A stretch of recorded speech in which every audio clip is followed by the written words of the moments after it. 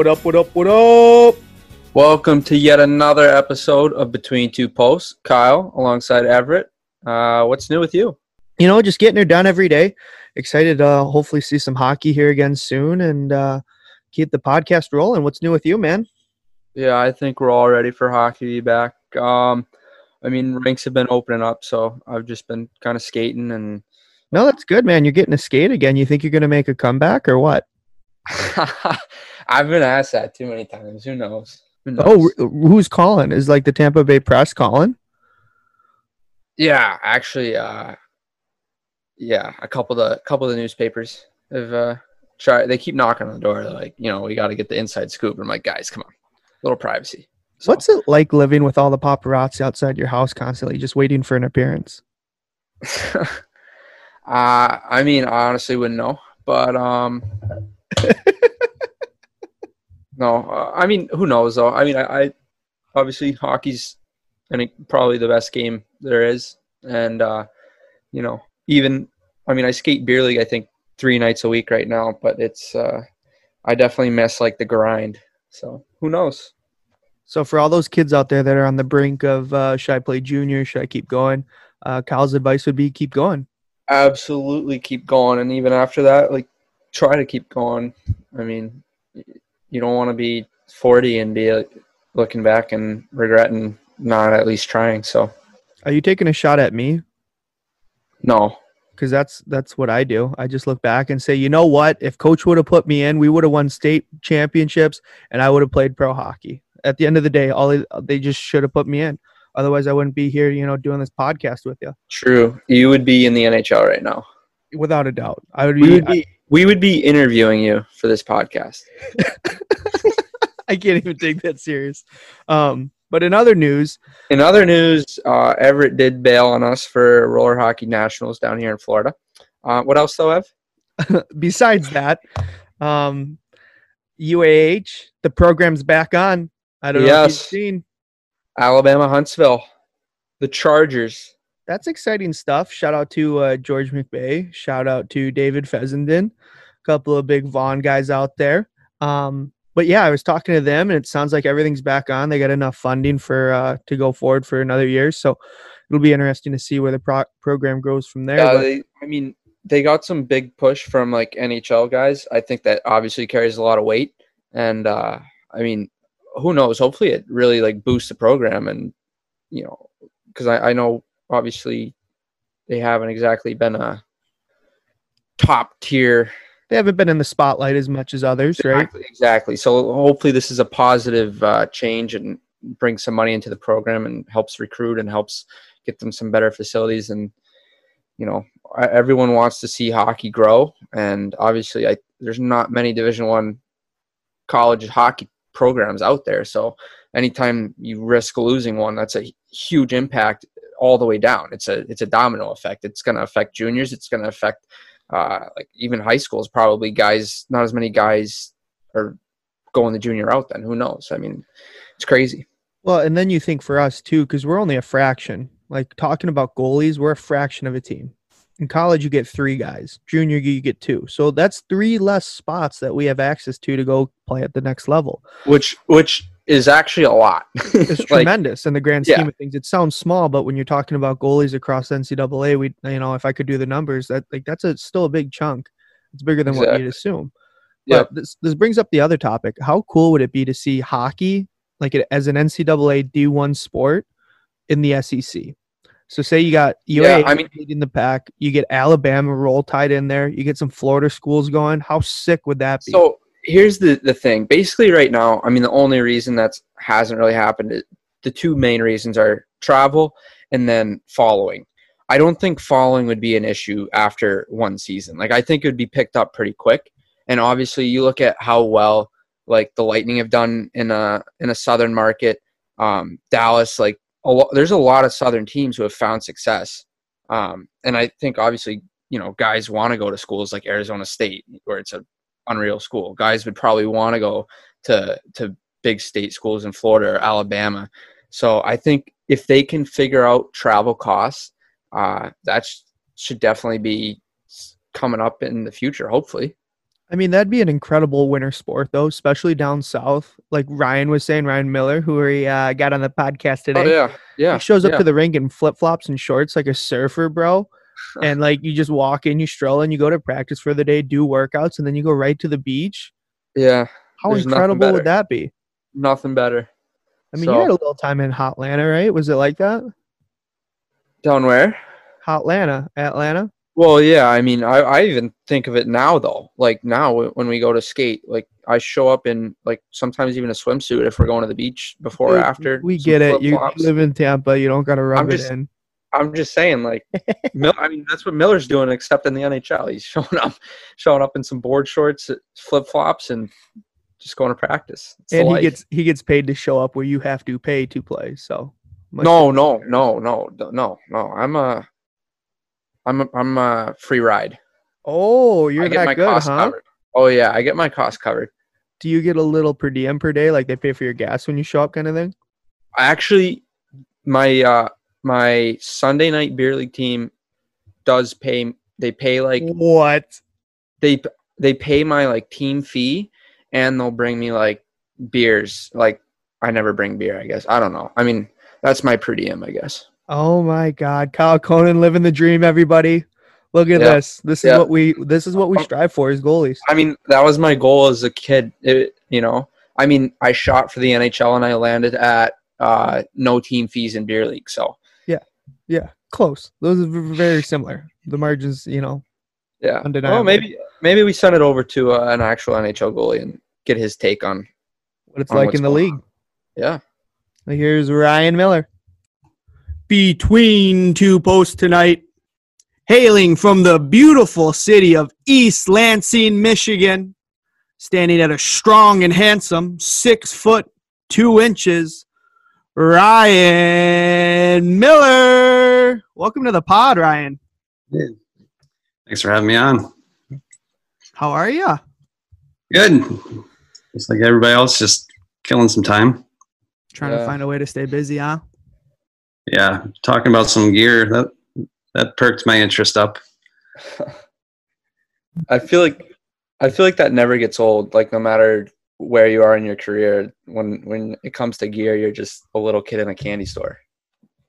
Yeah, it's fun. It goes from when you're a kid trying to figure out how not to get hurt or dinged in the inside of the kneecap on like, and then it turns into the style of your play. Well, I think at the end of the day, it's why we all jump into playing goalie. I don't think I've ever woken up like as a kid and said, "Oh, I want people to fire biscuits at me." It's wow, like look at that set of gear. Like when you see the icebergs, like, oh, that would be sick in my colorway. Like that's what kind of it sparks the creativity, right? So I think it's just that little piece of the pie that keeps us going. But we appreciate you joining us, and I know you had played. I had a crazy career at Michigan State. I had graduated from there too in 2015, so just like a little bit later.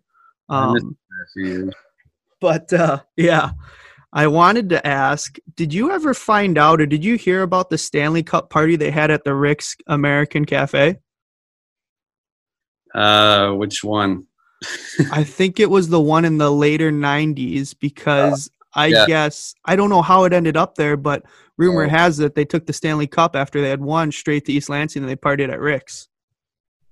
Well, that was it was probably 95. It was the first year they really let guys take the cup for like a bit of time, or one of the first years. And Danton Cole was part of the Devils team that won. So he actually got the cup, and my brother Drew and I went over to see it at his house because Danton's a good old Spartan and he's now the coach there. And so we went. It was a pretty epic day for us because it was like we went to see the Stanley Cup, and then like Hootie and the Blowfish were in town. Yeah. And so we went to see Hootie and the Blowfish, and we had like these picnic tickets, so you could lay out a blanket and just kind of like have whoever's around kind of hang out. And so we had these good seats, and this is actually a pretty good story. So we had these good seats for Hootie and Blowfish. They're getting all ready to go, and So my dad had been a select coach for Michigan, like at different levels, scouting the select teams that represent Michigan for some of the USA tournaments. Yep.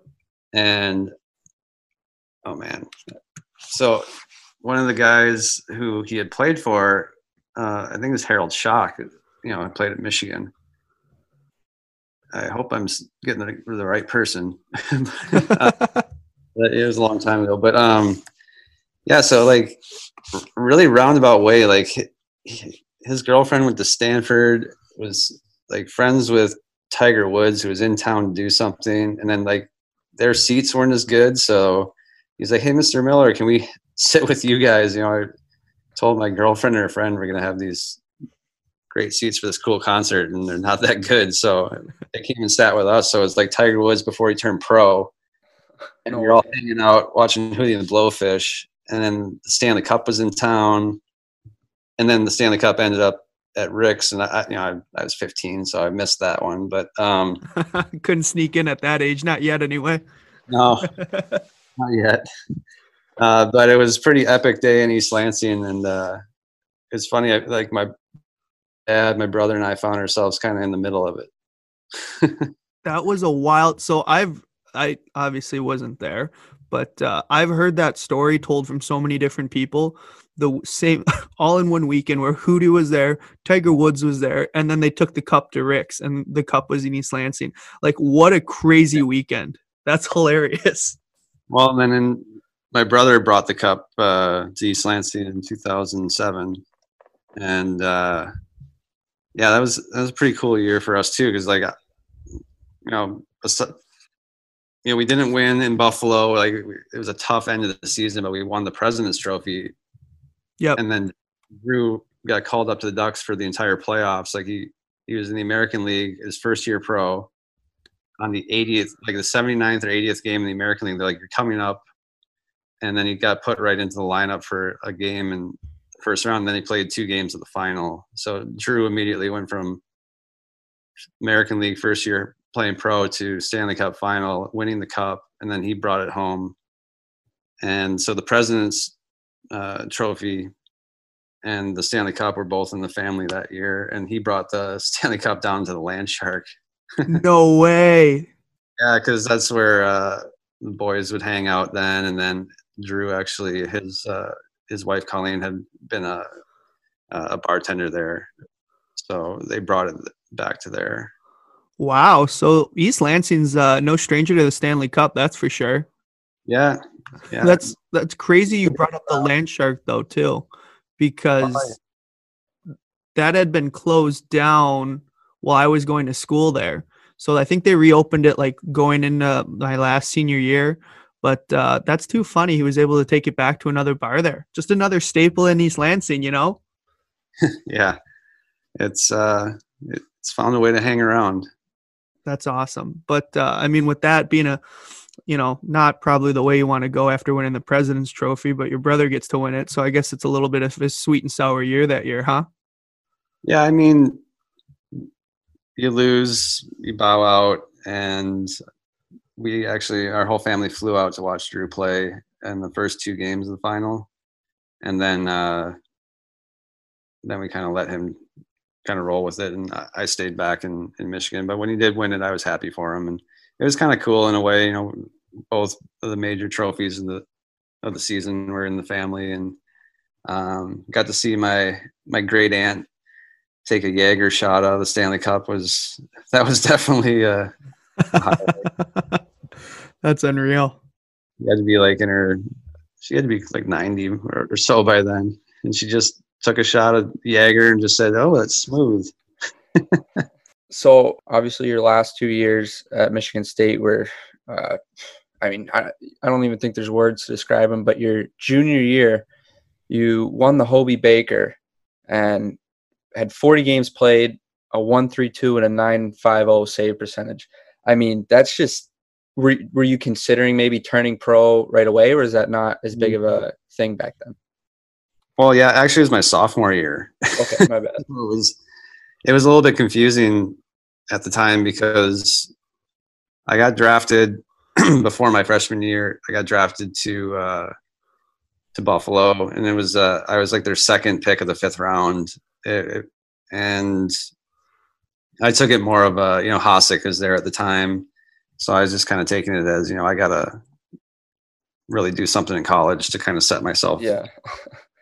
And we had a great year, and just looked at the landscape and how things were playing out, and it didn't look like, I think Hasek got traded like late that year. So it was a little bit confusing what to do because they had 2 young guys in the system. They had Mika Nornen, Marty Baron. Yeah. And I kind of felt like I needed more time to get myself stronger. Like I'm still a very skinny guy, and I wasn't that far removed from being even skinnier. So it's like I wanted the time to develop and make sure I was going to make an immediate impact. I didn't want to have to ramp up to pro hockey. I wanted to step in and play. Mm-hmm. So yeah, I wanted to come back, and so I came back for my junior year. We had a good year that year as well, but not quite as much success as my sophomore year. And but after that, it didn't make sense to wait any longer, so I left after my junior year. That's smart, though. I mean, taking that little bit of time and taking that, approach to, like, I think too many people today, at least, you see kids want to jump in. They want to go to the pros. They, you want to get to that next level as quick as possible. But when you really think about where you're at in development, going in too early, like you said, you could get lost behind some guys that are currently there, prospects that might have had like a year in the AHL already. So then you could get caught, playing in the minors a little bit longer and then maybe lost in the shuffle. But I think that's the smart approach to taking it, making sure when you go in, you're ready, and then you can possibly take that spot and start playing in the NHL. You want to know you're ready for every level, and if you have the option, sometimes you just have to take that chance. It's kind of unique to everybody. I think obviously it worked out for me, but it was a big focus for me to be physically ready, mentally ready. Everything just had to align, and then I could make a good push. Heck yeah. No, it totally makes sense. Now, with Michigan State being on our topic still, I wanted to bring up the legend. He's basically a pillar at Munn Arena, T. McGee. He was there when you were there, right? Oh, yeah. T was there a long time before I was there. I'd known him since I was a kid. Oh, man, is he a beauty. Every year we get to see him. He's just when he's standing back there in the equipment room behind the desk, he's got that big smile on his face. Love chatting with T. Yeah, we had a lot of fun with him. I think our class was pretty famous for messing with him, but he loved it. It's all good-hearted stuff. Just we would try and rub him just enough that he would get a little bristly, but he'd really be smiling about it. So it was fun. Just enough to stir the pot. While when you need sticks, he's still going to give them to you. So he's not that mad, right? No, he's not that mad. And he still would be out roasting a pig or getting something going before the big football game. So you knew that was going to be all right. Absolutely. You're going to run into him before the big tailgates for sure. Yeah. Now, jumping ahead here, Ryan, Scotty wasn't sure 100%, and Brent kind of brought it up, but you had a clothing store at one point. Is that right? Yeah, that was before like the e-commerce kind of took off. I met a friend in Rochester, and we opened a clothing store because I don't know, East Lansing is not a fashion capital, and I know that that's safe to say. but there's a lot of kids coming from all over who are maybe a little bit more used to the access, and so we just did clothing. We kind of did high-end like denim and jeans and stuff to go with it, and I mean the business model ended up being pretty sound. We did okay. We had some complications in some other areas that kind of sent us a different direction, and we kind of had to wind it down. But it was a fun little experiment. I think that we had some fun with all the people in town. It was actually interesting to open up and run a business and get the reaction from everyone. And yeah, it was a fun little experiment, but it had to run its course, and we're now out of the fashion industry. Yeah, so it's like the jeans, like back in the day, it was like True Religion or Mavi, and I'm forgetting all the brands, but like generally just the stuff that was hard to get unless you went to a department store that was like bigger, and mid Michigan really didn't have that, and a lot of the smaller college towns didn't have that. So we were kind of thinking like it was going to be a success, we could branch out a bit. But that was right around the time like the internet commerce was picking up, and like Amazon was starting to take off, and Zappos and like all these places that people probably don't know about Zappos now, but like you can buy shoes and various other things, and you get free shipping and you get free returns and like all You're that stuff. definitely aging yourself there a little bit, Ryan, with the Zappos reference. So was that during your college days or once you were pro? No, once I was pro. Like okay.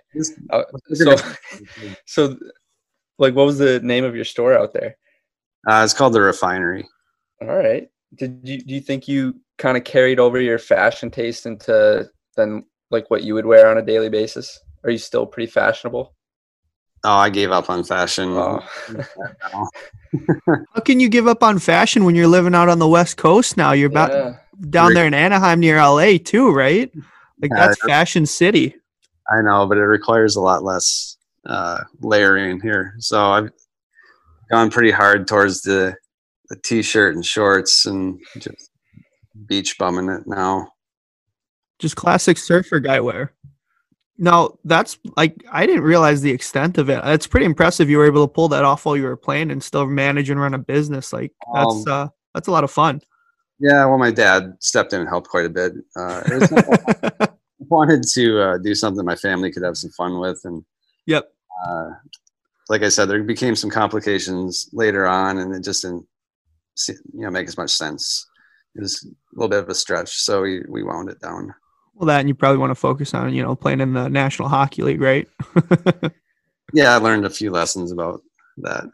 That's all right. I mean, you got to experience something too that a lot of people don't, is being able to, the challenges of, approaching something like that, opening up a store, having, product and selling things. So I think it's an interesting step to take, because you take a chance and you develop as just a person in general on a professional sense. But another little Rochester tidbit I heard, which I had, even when I was following you as a kid, I never knew this, but you were in a band at one point, right? Yeah. Little rock star lifestyle. What were you, what instrument you play?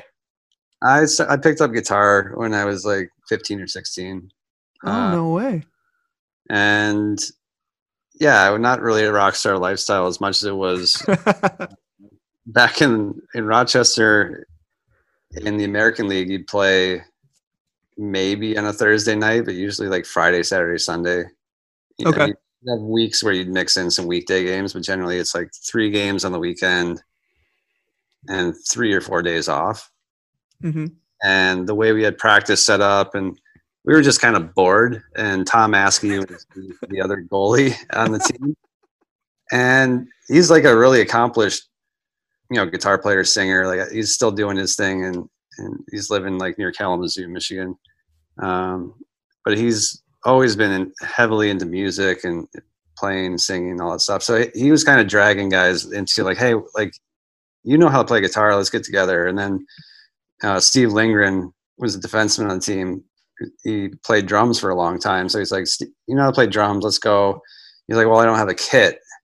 And Derek Roy happened to have just bought a drum kit, and so like he's trying to learn, and like so Steve was kind of helping him, so it all kind of just came together as like we learned how to fake some songs, and we had some friends around town, like Tom had friends around town and who were in another band, so essentially we just taught ourselves enough songs where we'd just go, like with that band would be on at a bar, every band takes a break, they would, instead of having a break from the music, they just have us plug into their stuff and we play for like a half hour. No way. That's crazy. You guys just threw together basically a garage band, right? Yeah, just garage band style. And the boys from the team would come out and like we'd just goof around. But people in Rochester loved it. Because I was gonna say, you guys are huge community guys. I mean, you're running the clothing store, local business, and then every now and then you guys are putting on a performance. I mean, the town must have drawn up some, fan base from hockey and just kind of relating everyone in the community. Yeah, it was fun. I mean, Derek Roy would sing a few songs and play a little bit of the drums. Langren would play drums. Tom would sing. I just play like rhythm guitar, and like we learned enough songs where we could kind of fake it and have some fun. And yeah, it was just something to do on like that Monday or Tuesday when you knew you weren't doing anything until like the weekend. Well, we don't got games till the weekend. You guys want to go just put on a show somewhere? Yeah, for sure. We can do that. Oh, we started out by practicing in our in the basement of one of the houses. And we do it on like a Monday or Tuesday. And we get like a case of beer between, it's like 4 or 5 of us hanging out at any one time, and we just start learning some songs and messing around. And it was good because Tom was kind of just taking the lead on it, and he's a good musical artist. So, we were just kind of throwing that, garage style backing. Yeah. Did you have a signature song you guys did?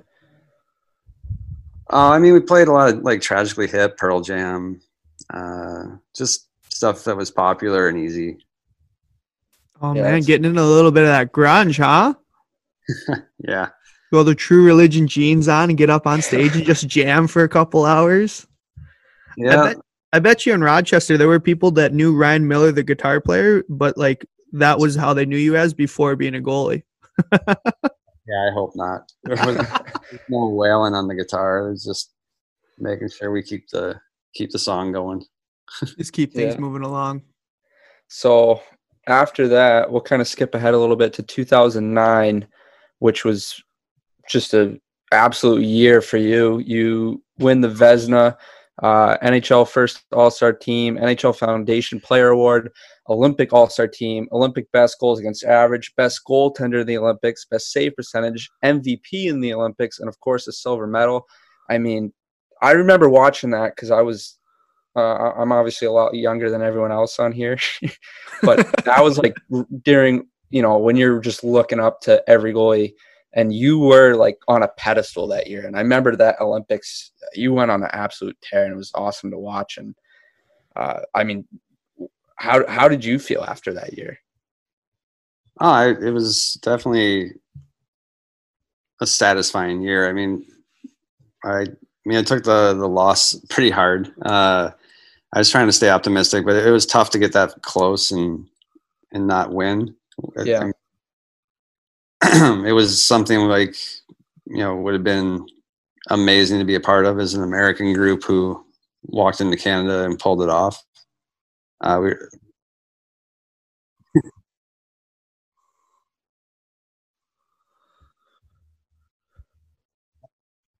Yeah, I mean, I've always liked those kind of tournaments. Like you grow up as a kid, those are the tournaments you play, the short runs where you get hot and you can make something happen. And that's the mindset I took. I built my entire year based on the Olympics, my training regimen, my mental approach, the fact that I could get into a short situation and get hot and have to go up against Canada, Russia, and depending on how Sweden and Finland kind of went, who are we going to go up against? So, I mean, my entire focus that year was, kind of split between pursuing the Stanley Cup and pursuing the Olympic gold.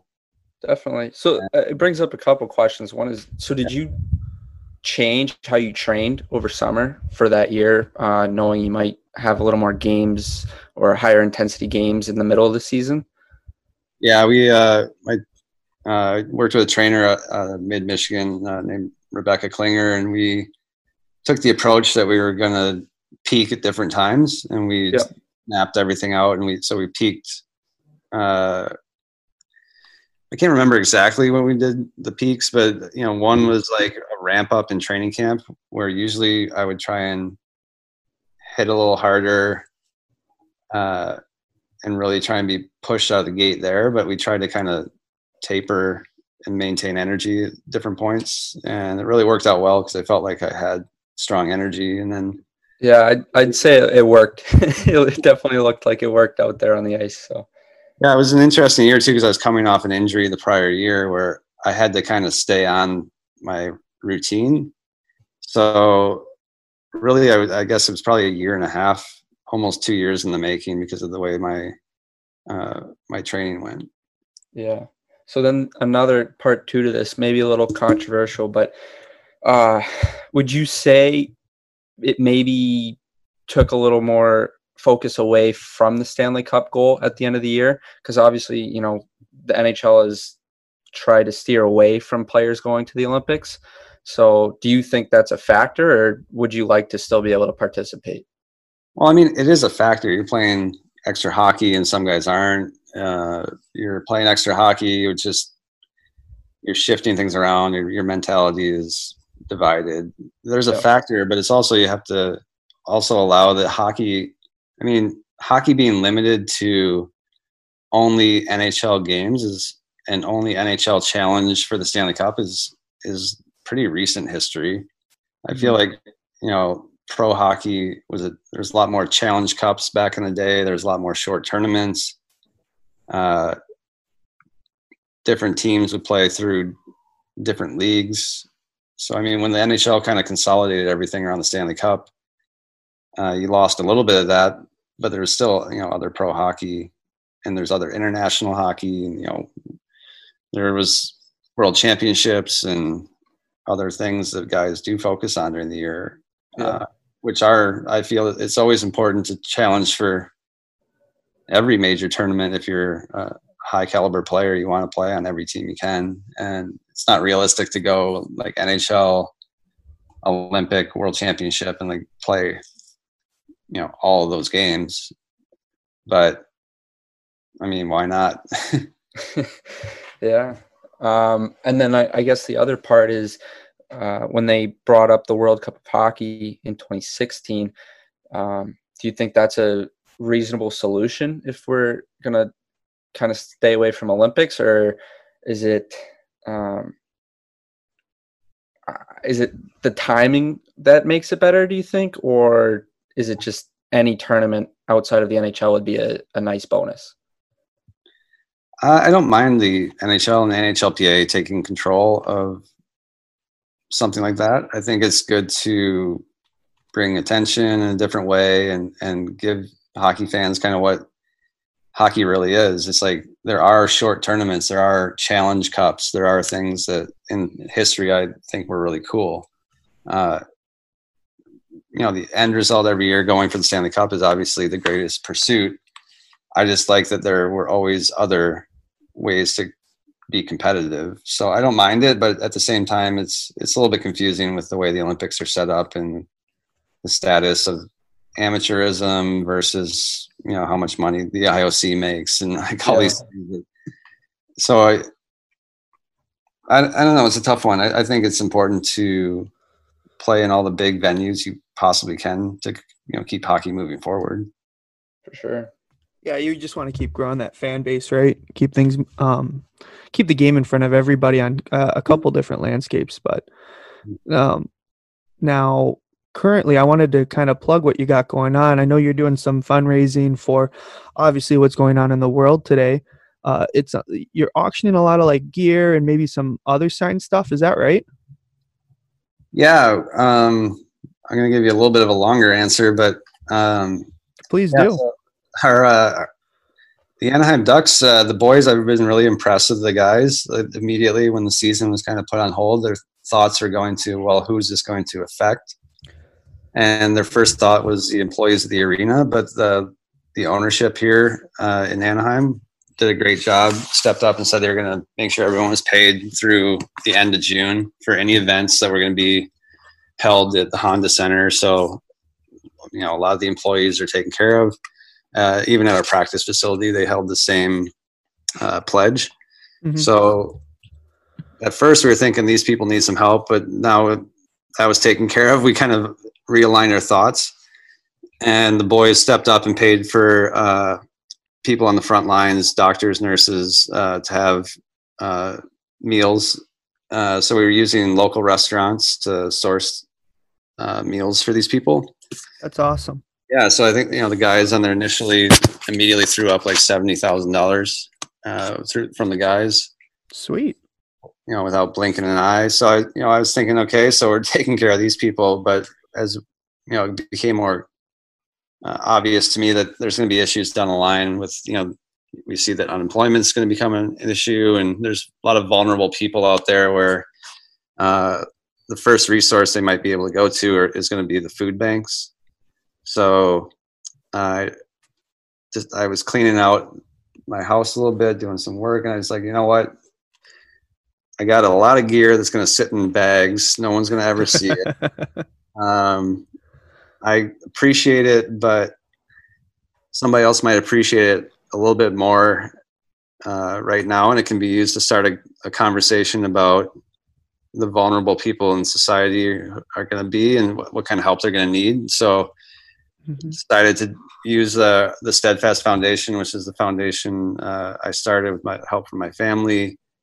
We already have a lot of infrastructure in place to run a lot of like an online auction or fundraising, and all these things are already set up. We have all the paperwork's been filed for about 12 years. We're already ready to go to help. So all we have to do now is start the conversation and get something going. So I decided, people love talking about gear. So I got on Instagram, been throwing up some kind of insight, building up to putting some stuff up for auction that will go immediately to help these food banks that are going to see see some people who are going to need some help. Absolutely. Now, in order to help kind of chip in or check out what some of the stuff is for auction, is it the steadfastfoundation.org? Yeah, that's one way to go. And I've been trying to get it up on my social media every once in a while with some links. They're in the bio of Instagram and Twitter, and I've been trying to post stuff. So if you're too lazy to type in the steadfastfoundation.org, you can cruise over to one of the social media sites and try and click on some links. What's your Instagram handle? Do you know that offhand? Yeah, Ryan Miller Goalie. Very obvious. It's a pretty easy one, folks. So if you guys want to help out and chip into a great cause, you can check out the website, which is the steadfastfoundation.org. That's the website, or you can check out Ryan Miller Goalie on Instagram. Ryan, we'll be sure to link that up with this, and we'll make sure we give you a bunch of plugs, because there's actually a lot of cool stuff in here. I just pulled it up. I found the skates. Kyle, you could probably use some new skates, huh? Yeah. If you're exactly 9 3/4 and have your ankle bones slightly offset, then they might fit. Oh, that's perfect. Kyle, you have all that, right? Hey, if it makes me play like you, I'll buy all of it. That or your feet are gonna fall off.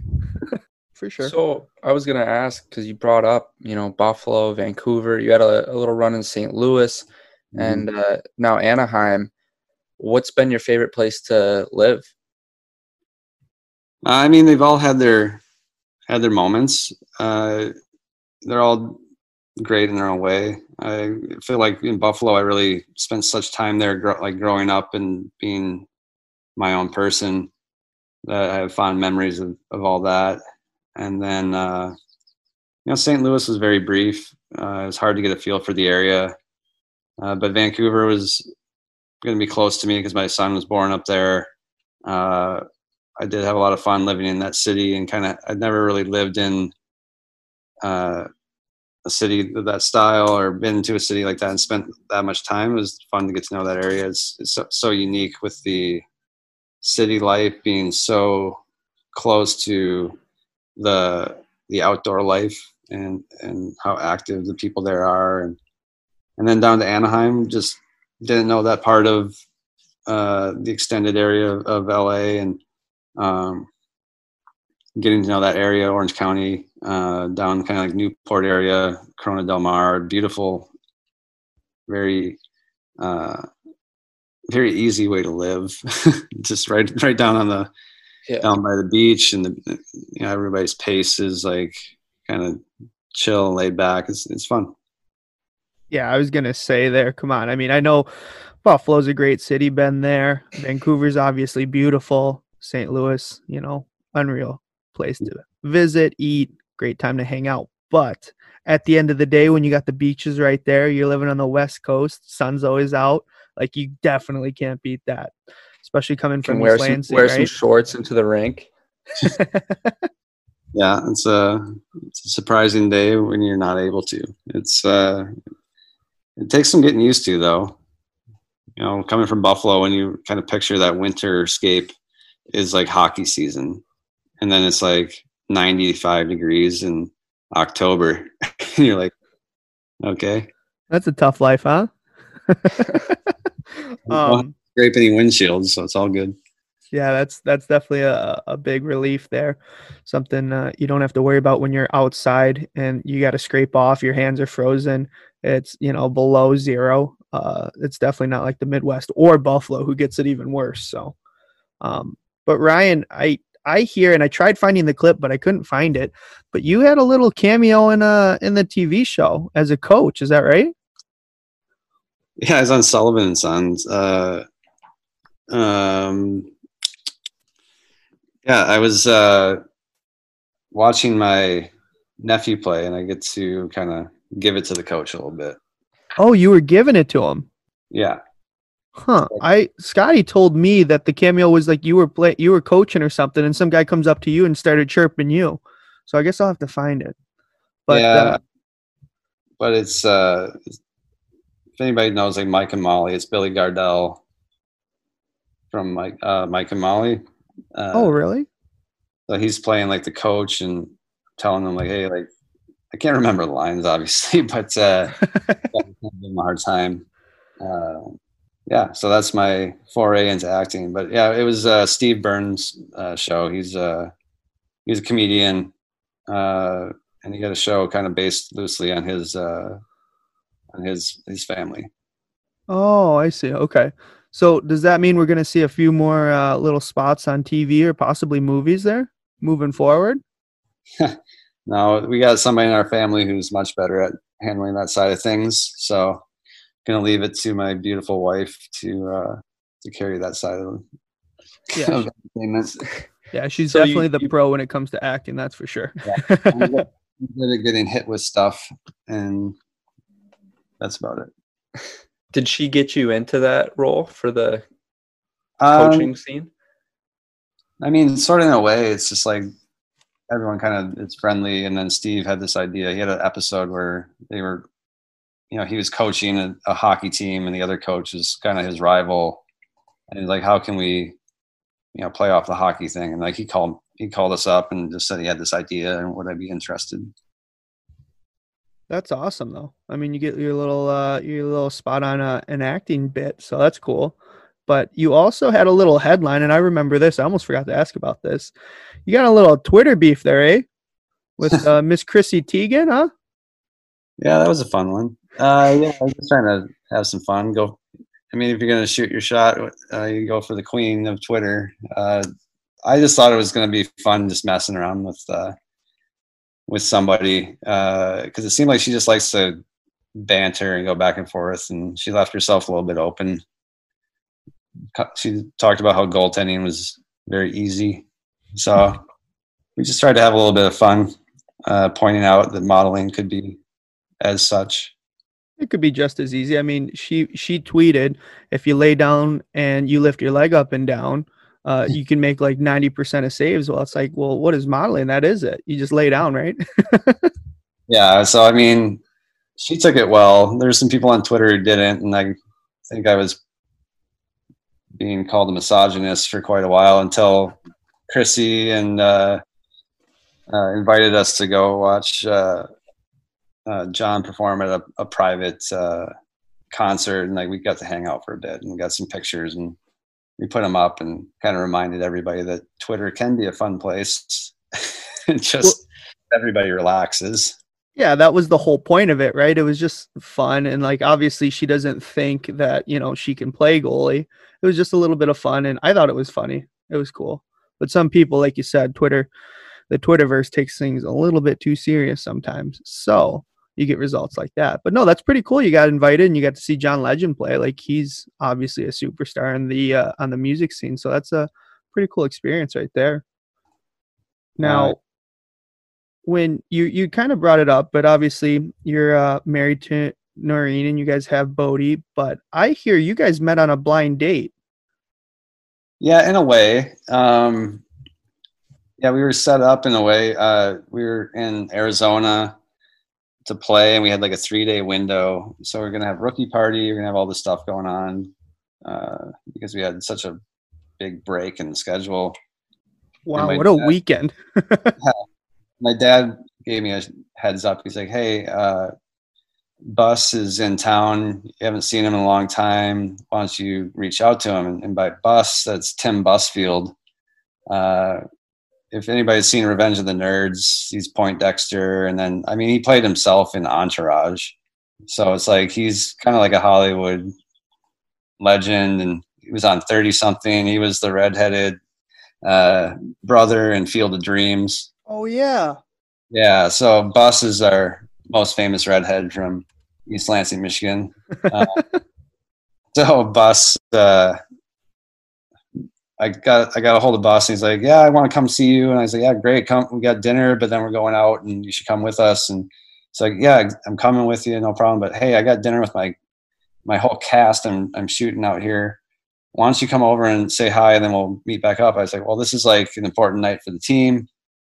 And he's like, "Okay, I get it, but you should really come and meet Noreen." And so like he had it in his head because he'd been talking to my dad and probably my mom a little bit too. It was just like, Ryan's single and we're worried about him. It was pretty much the message. Oh no.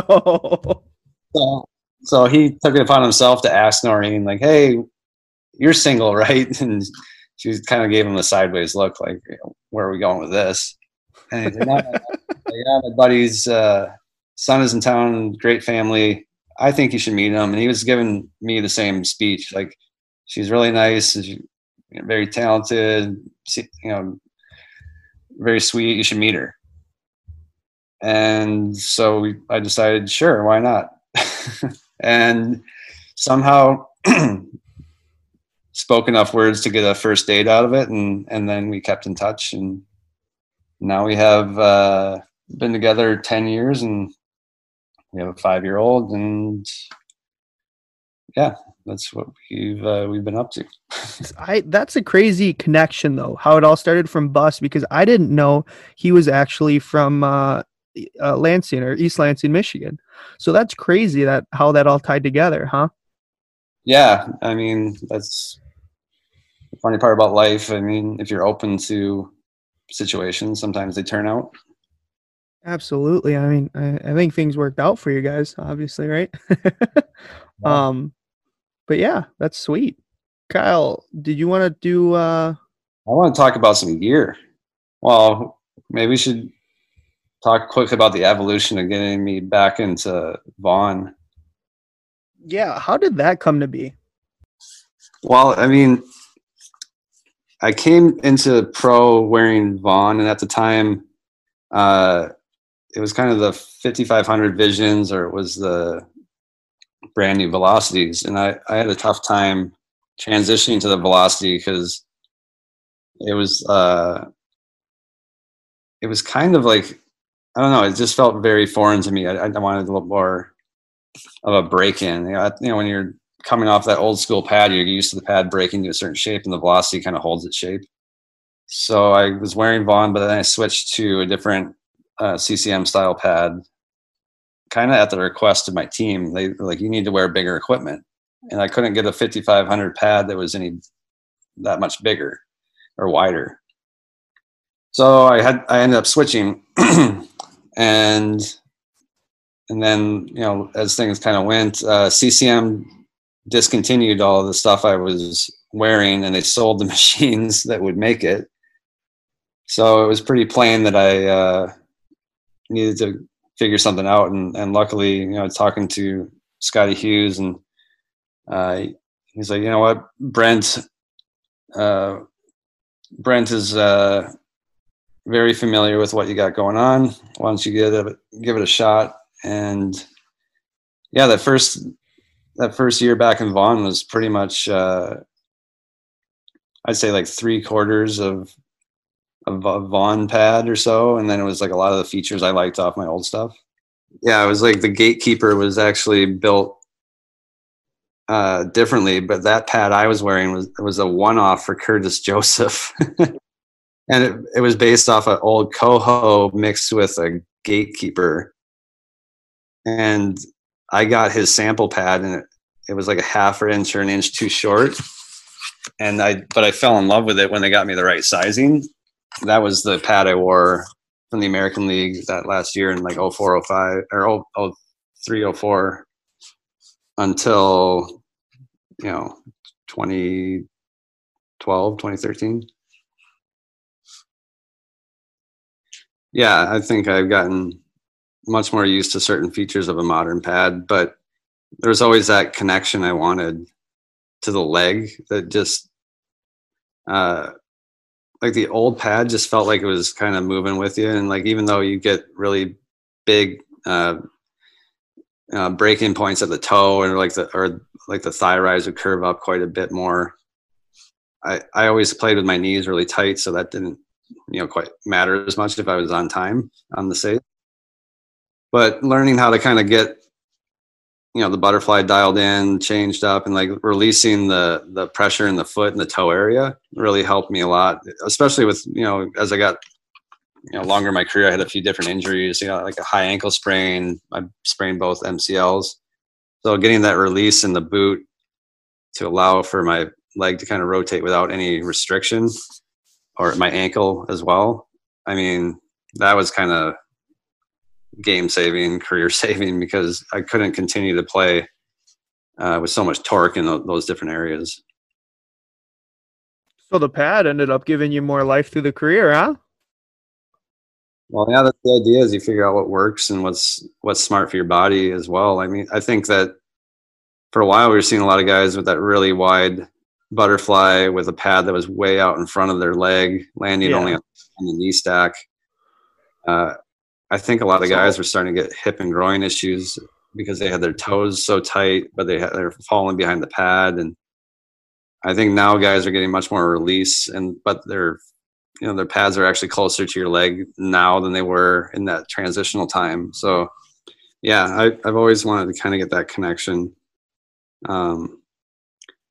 It ends up being the most random part of the pad, like, because I think I still have it on there, is I leave an extra outer wing on my leg channel, because I feel like it helps with the counter rotation. Like, it keeps the pad from, kind of rolling off and looking bow-legged. Now, speeding up into today's fashions here, Mr. Miller, and it sounds like we might be able to actually get these to you. We got something cooking in the works. We had put it out on Instagram, and you did too.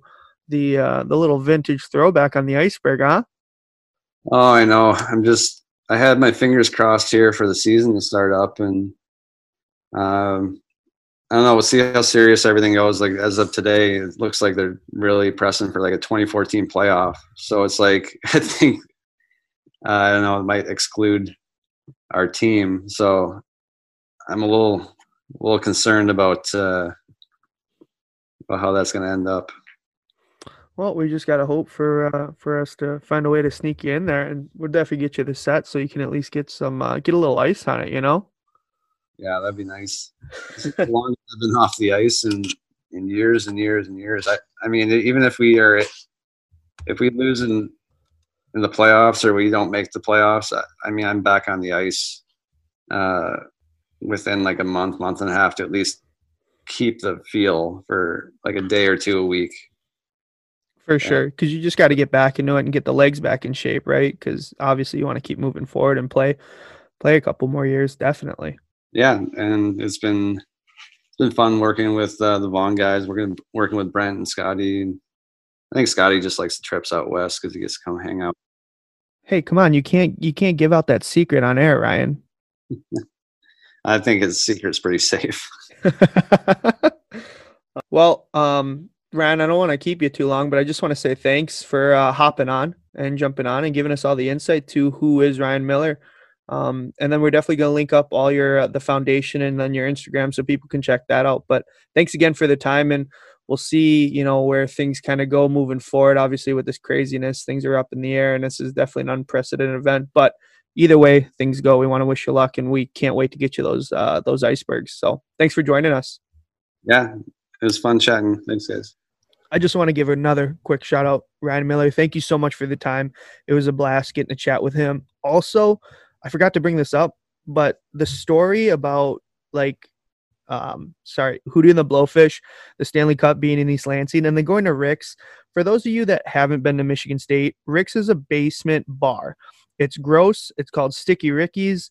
The floor is like completely, covered in booze and beer, and everything's gross. But everyone used to, well, you go to Luha's now, but everyone used to go there. So in that one night, Dan Cole had brought the Stanley Cup to East Lansing, took it down to the basement of Rick's. It was in Rick's. Guess who shows up? Tiger Woods shows up. Guess who shows up later? Hootie and the Blowfish. The three most random things to ever coincide in one place were all at Rick's. I thought that was incredible. But with that being said, I do want to give another shout out to his foundation, the Steadfast Foundation, which again is the steadfastfoundation.org, spelt as it sounds. Head over there to check out the initiatives that Ryan Miller and his foundation are working on to help raise money and provide for others in these trying times. Kyle, what'd you think? Yeah, it was a great interview. Always cool talking to someone who's, he's an icon in the game, and obviously, I think when he retires, he's gonna be a pretty big name for years to come. Just looking back at his Olympic run was something else. Crazy. And then obviously his time at Buffalo, he's been to stick in the NHL for that long is not an easy task. It's so impressive how he's been able to still play, and as a goaltender too, with the way the style's been, it's tough on your knees and hips. And we kind of got into a little bit about how, modifying his pad design has helped him keep that longevity. But nonetheless, hats off to him, and hopefully good luck to him in the future. And you bring up a great point, though, with him being, a pillar of goaltending. He's in one of the last few legendary American goaltenders that are currently playing today, alongside Johnny Quick, right? Two guys that'll have their names etched in the history books of what they were able to accomplish. So, and then you bring up the idea of, he saw a lot of different evolutions of play, the early versions of kind of perfected butterfly into today's game, where everything's supposed to be so simple and so controlled. To evolve through all of that and still find consistency and show up and put up good numbers is impressive. It shows how much work he puts into his game, because that's not, that doesn't just happen overnight. You don't just adapt to the way the game's changing. You got to put in time and a lot of work ethic into modifying your game to be able to keep up with it, because it's changing so fast. It's crazy. Like you said, when he entered the league, the butterfly style was just coming around, and kind of being perfected.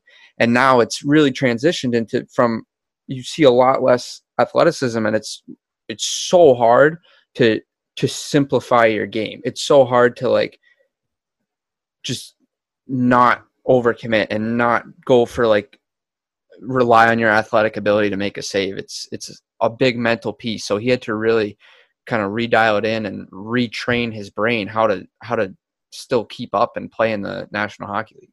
Yeah. And especially you think where he started, you're watching the Dominator, and from what I hear from a lot of guys, you kind of start seeing that and you're like, oh, I should probably play like that, or that was the most dangerous thing he could have done. Luckily he didn't, and, had a great career. No shout, no chops at Dom, but whatever. Well, like you said, if you look at it back when, let's just take the Sabres to make it easy. And back then you have Dominic Hasek, who, I don't really have to describe his playing style. You guys know. And now No, I want to hear you describe it, Kyle. give me a run through of what that looks like on the ice. Honestly,